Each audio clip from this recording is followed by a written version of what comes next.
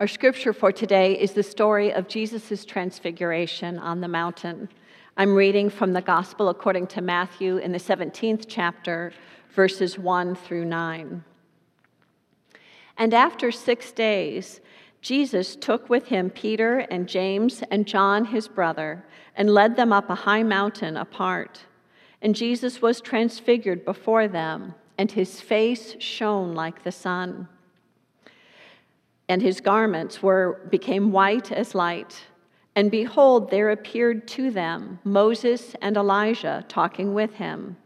And Peter said to Jesus, "Lord, it is well that we are here. If you wish, I will make 3 booths here, one for you, and one for Moses, and one for Elijah."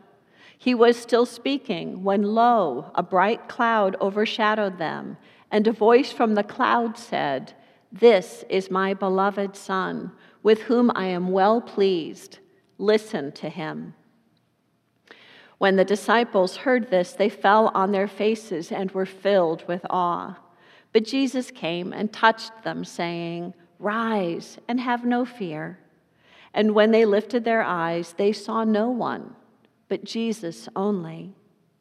And as they were coming down the mountain, Jesus commanded them, "Tell no one the vision until the Son of Man is raised from the dead." This is the word of God for all of us. Thanks be to God. I ask you please to pray with me. May the words of my mouth and the meditations of all our hearts be acceptable in thy sight, O God, thou our rock and our Redeemer. Amen. There was a ritual in my family when I was growing up. My dad, throughout his work life, had a commute of 45 minutes to an hour each way. And when he came home, he had a kind of time of relaxation and listening with my mom. Every evening when he got back from work, he'd make himself a drink and sit down, and Mom and Dad would sit in their chairs, and they would tell each other their day. Rick and I knew that when Mom and Dad were telling each other their day, we should be out of their way. We knew to be off doing other things, leave them alone. When they were done, then Mom would finish making supper, and we'd eat together as a family. But every night, they would sit and listen to one another and hear about each other's day. And from that, I learned the importance of listening. And I learned that listening is an important part of love. As I tell that story in these days, I realize it sounds almost ridiculously quaint. Maybe you're picturing the Waltons or other kind of sugary TV programming. That kind of stopping and attentive listening feels so alien to our lives today. We live in a time with so much noise. So much is going on. There's so many sounds coming at us all the time. My personal pet peeve is when I go to the dentist, and every time I go to the dentist as I'm waiting outside, they've got a TV blaring in the waiting room, but the receptionists are listening to the radio. So I'm trying to just sit and read and be quiet, but the TV's blaring with whatever's going on in daytime TV, but over here is the music of the receptionist, and I have a headache, and I'm cranky before I see the dentist. Now, you don't want me cranky before I see the dentist. It's bad. But that's the world we live in. So much noise, so much thrown at us all the time. It gets exhausting. And we lead very busy lives in which our schedules often conflict. And I realize for many of our families, it's really hard to ever all sit down at the same time and have a meal together. There are challenges of work schedules and challenges of what the kids are involved in. And it can be really hard to just sit and all be together and listen. Our overscheduled life seems to militate against that. And then there's the issue of technology and the way that for some of us, technology has taken over our lives. Now, let me be clear. There are all sorts of wonderful things about technology. I think about grandparents who aren't able to go to grandkids' events, but then they can look on Facebook and hear all the pictures, and it's really positive, the ways that we can connect and find each other. People we knew ages ago show up on some social media outlet and they connect. There's so much that's good about social media.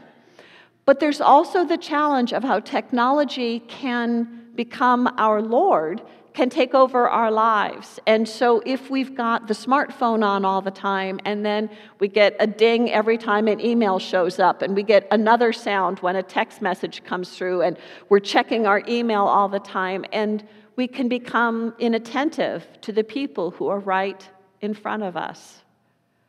We live in a time in which it is very difficult to really be heard. It's difficult for people to slow down, to stop, and to listen. And so we hear the story of Jesus, who took his friends apart for a time apart.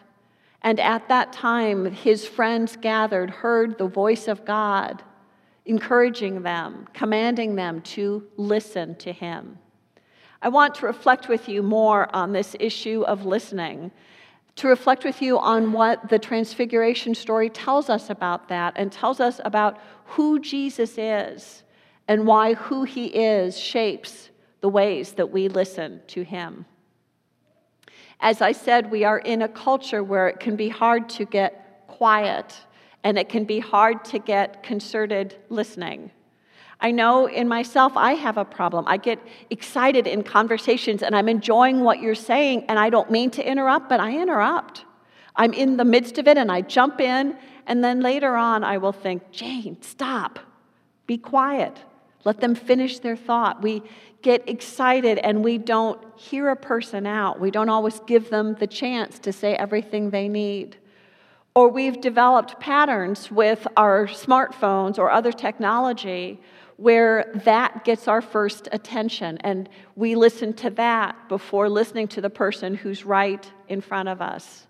I remember a time that I had driven over an hour to meet some friends for dinner, and one of our friends was absolutely glued to his smartphone through the whole dinner. So I would begin to tell a story, and then there'd be a ding that email had come, and he'd get distracted, and then got a little bit farther in it, and ding, there was a text, and I felt like I could never get a whole story out or tell something because it kept getting interrupted. And it was infuriating. Finally, toward the end of the dinner, I said, look, I drove over an hour to be with you in person. You're not with me. Oh, yeah, I'm listening. No, you're not. It was really frustrating. I felt hurt. Why did I bother if you're not going to listen? Conversely, we know the gift when someone listens, when someone takes the time to hear what's going on in our lives, takes the time to hear how we really think, how we really feel, gives us that deep attention. What a gift that is, how healing it is to have someone listen and pay attention to us and give that focus to us in that moment. When Jesus' life was shifting, when God was moving his ministry to the next level, Jesus took his closest friends up the mountain. You wonder what Peter, James, and John thought. Well, Jesus, what are we going to do? Is there going to be a picnic? Are there going to be other people up there? Are we going to pray? What's going on? But they went up the mountain, and when they got up there, suddenly Jesus, all of his appearance shifted. His face was shining, and his clothes were white, just incredible, bleached white. And they looked at him, and he seemed so different. And suddenly they saw Moses and Elijah, and Peter was stunned. And seeing these three together, he assumed, oh, Jesus is a prophet like Moses and Elijah. And he offered to build booths or shrines for them. And while this is happening, and they're just stunned by the glory they are seeing, as if that wasn't enough, a cloud descends, and they hear a voice. And the voice says, "This is my Son, the beloved, in whom I am well pleased. Listen to him." They are so stunned, they fall down on their faces in awe. And Jesus comes and says, "Rise, get up. Don't be afraid." And they go down the mountain, and Jesus says, Don't tell anyone about this yet. Later on, after I've risen from the dead, you can. Well, was going on? It is important to know what happened right before this passage to give it some context. Right before this passage in Matthew 16, there's a scene in which Jesus is with his followers and he asks them, "Who do people say that I am?" "Oh, some say you're Moses, some say you're Elijah, but who do you say that I am?" And Peter says, I think you're the Messiah. And Jesus says, don't tell anyone, not now. And then Jesus starts to tell them what's going to happen next. Jesus tells them, "I am setting my face toward Jerusalem. That is where I'm going. And there I will suffer, and there I will die, but I will be raised from the dead." And when Jesus was telling the story of what would happen with him as Messiah, Peter immediately heard and objected. No, that's not going to happen. Oh, no, That's not Peter's vision of what happens to a Messiah. Oh, no. And Jesus rebuked Peter. "Get behind me, Satan." Jesus rebukes him. "No, my path is the path of suffering love." And so this passage, the story of the Transfiguration, is powerful in so many ways. But part of it, in addition to showing us that Jesus is the Son of God, is that transition in who Jesus is and where Jesus is going. We can think of it in some way as two waves of Jesus' ministry. In Matthew 3, we heard about the baptism. When John baptized Jesus, when Jesus came out of the water and Holy Spirit descended like a dove, and a voice said, "This is my Son, the beloved, with whom I am well pleased." We're hearing God say, "I'm crazy about this one. He's mine. He's my Son." And that was the beginning of Jesus' public ministry. During that next phase of Jesus' life, he was teaching and he was healing and he was feeding, and it was a miraculous and joyous time, and Jesus was on the upswing. Things are going great. And then the Transfiguration is the beginning of that shift. Jesus had told his disciples what was next. He was setting his face toward Jerusalem. And then in the Transfiguration, the disciples saw who he really was. Peter and James and John were there. Peter's reaction is to see Jesus. "Oh, Jesus, one of the prophets, like Moses and Elijah." And the voice out of heaven says, "This is my Son." It seemed grand enough for Jesus to be a prophet like Moses and Elijah, and God lets them know, "Oh, he's a prophet, but he's my Son. With him I am well pleased. Listen to him." God is letting the people know that just as in baptism Jesus had been named and claimed, now Jesus was again named and claimed and sent out, and the people were commanded, "Listen to him." This was a new phase. This was the path of suffering love in which Jesus would continue to preach and teach and heal, but the whole time knowing that he was going toward Jerusalem, where he would be opposed by the religious authorities, where the people would turn against him, where he would be arrested and tried and sentenced to death, but where he also knew he would be raised from the dead in God's powerful love. This was the shift, the hinge time for Jesus' followers, and he went to prepare Peter, James, and John for what would happen, even if they wouldn't totally understand it until after his death. "This is my Son, the beloved, with whom I am well pleased. Listen to him."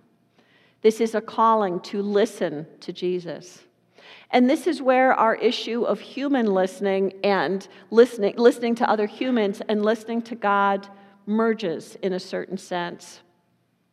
Part of why it's so hard for us to hear each other is all the societal forces that pull us away from giving our best attention to each other, to the people who are beloved and precious in our lives.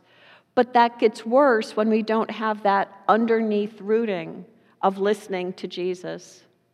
One of the things that I have learned, now I'm not prescribing for everyone else, but what I have learned is I just can't look at my smartphone or check email or send a text. I can't do any of that before I stop and have my prayer time with Jesus in the morning. I find that if I give attention to my smartphone first, my energy shifts. Suddenly, I'm in task mode. I'm thinking about the next thing. I'm making lists in my head. I'm off. I'm into my day. And that's the polar opposite of devotion time, in which I stop and I give Jesus my best attention, and I give Jesus a chance to order my day. When I stop and listen to Jesus every morning through a time of devotion, through reading scripture, through prayer, the priorities of my day change. Yes, sometimes I will go on and attend to the list I had written up the night before, but other times during that time of prayer, someone comes to my heart and I know I need to contact them, or some task comes up and I realize, no, I need to take care of that. When I listen to Jesus, I'm better at everything else that happens in the day. But if I give my smartphone my first attention, somehow when I go to Jesus afterward, I'm already in task mode. I'm not in listening mode. God said, "This is my beloved Son, listen to him." And in our technological world, sometimes we put the cart before the horse, and I'm listening to technology before I'm listening to Jesus. I've got to know who my Lord is. This is my Son. What a blessing it is that we have access to God, that we can listen to Jesus, that we can take time in scripture and devotion and prayer, and in that centering, then the rest of our day gets reordered. Now, I want to offer a word of empathy. One of our people at the 8 o'clock service talked about how he had to be tied to his smartphone because of his work. And I know there are people whose work life is such that their work demands them to be available 24/7. And so their phone has to be on 24/7. And how painful it is that when we've got a position like that, it can be very hard then to shift that off when we don't need to be in that mode. If I've got to be reachable at all times for my work, it's hard to reprogram and shift to paying attention to who is before us now. But I love this transfiguration story as a reminder of who Jesus is and our call to listen. Jesus is a prophet, yes, but he is the Son of God. He is the one around whom all the rest of our priorities are ordered, and our call is to listen. Think about a time when someone gave the time and attention to listen, to really listen to what was going on in your life, whether that was something that was upsetting you that you just needed someone to hear, or a question that was on your heart and you need someone to hear it with you and to respond back, to reflect back what they had seen and heard. What a gift it is when someone really listens. When through their listening they feel our pain with us, or they hear what's going on, or they spark with us in the excitement of a new venture that's just very fragile in our hearts. What a gift it is when someone has offered that deep listening. I think about back the fall of the year in which I was 26, and I'd been working in continuing education work at Northwestern University, and I really felt this tug to devote my life more fully in my work life to Christ. And I thought I was going to work for a Christian nonprofit, but I wasn't sure, and I would go on job interviews and nothing was working, and I was just trying to understand, and I felt very lost. I remember in that time being invited to the home of two people from my church. They had me over for breakfast on a Saturday morning, and over pancakes they invited me, "Jane, talk about it." And so I shared with them what had led to my resigning my job at Northwestern, and the things I'd been looking at as options, and the doors that had closed and the things that had opened up. And toward the end of that conversation, I mentioned, and oh, by the way, sometimes I've thought about doing some overseas service. And they listened, and they knew me. And after that period of time of them giving me the gift of deep listening, they looked at me and they said, "Jane, you're 26, you're not married, you don't have children. If you want to serve overseas, now is the time. Your life will only become more complicated after now. It'll be harder to do that kind of service later on. If you want to do that now. And I thought, And they were one of the steps that shifted as I began to take more seriously the possibility of the Mission Intern Program through our United Methodist Board of Global Ministries, and applied for that position. And those were the steps that led me to international service in Jerusalem in the Palestinian community, and then doing educational work out of a base in Staten Island.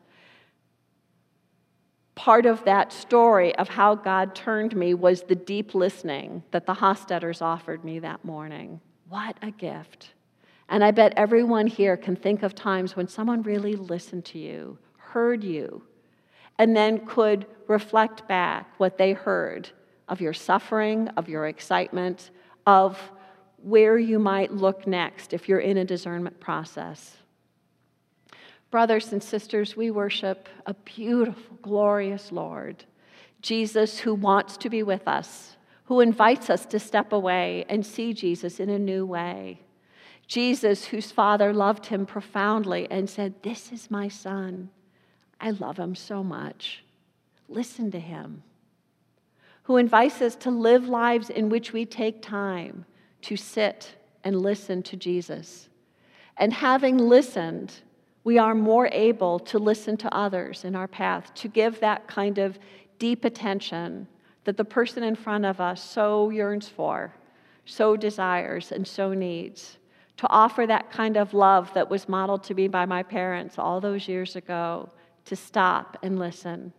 May we listen to Jesus. May we listen to one another, having soaked in that love in our roots from our Christ. Amen.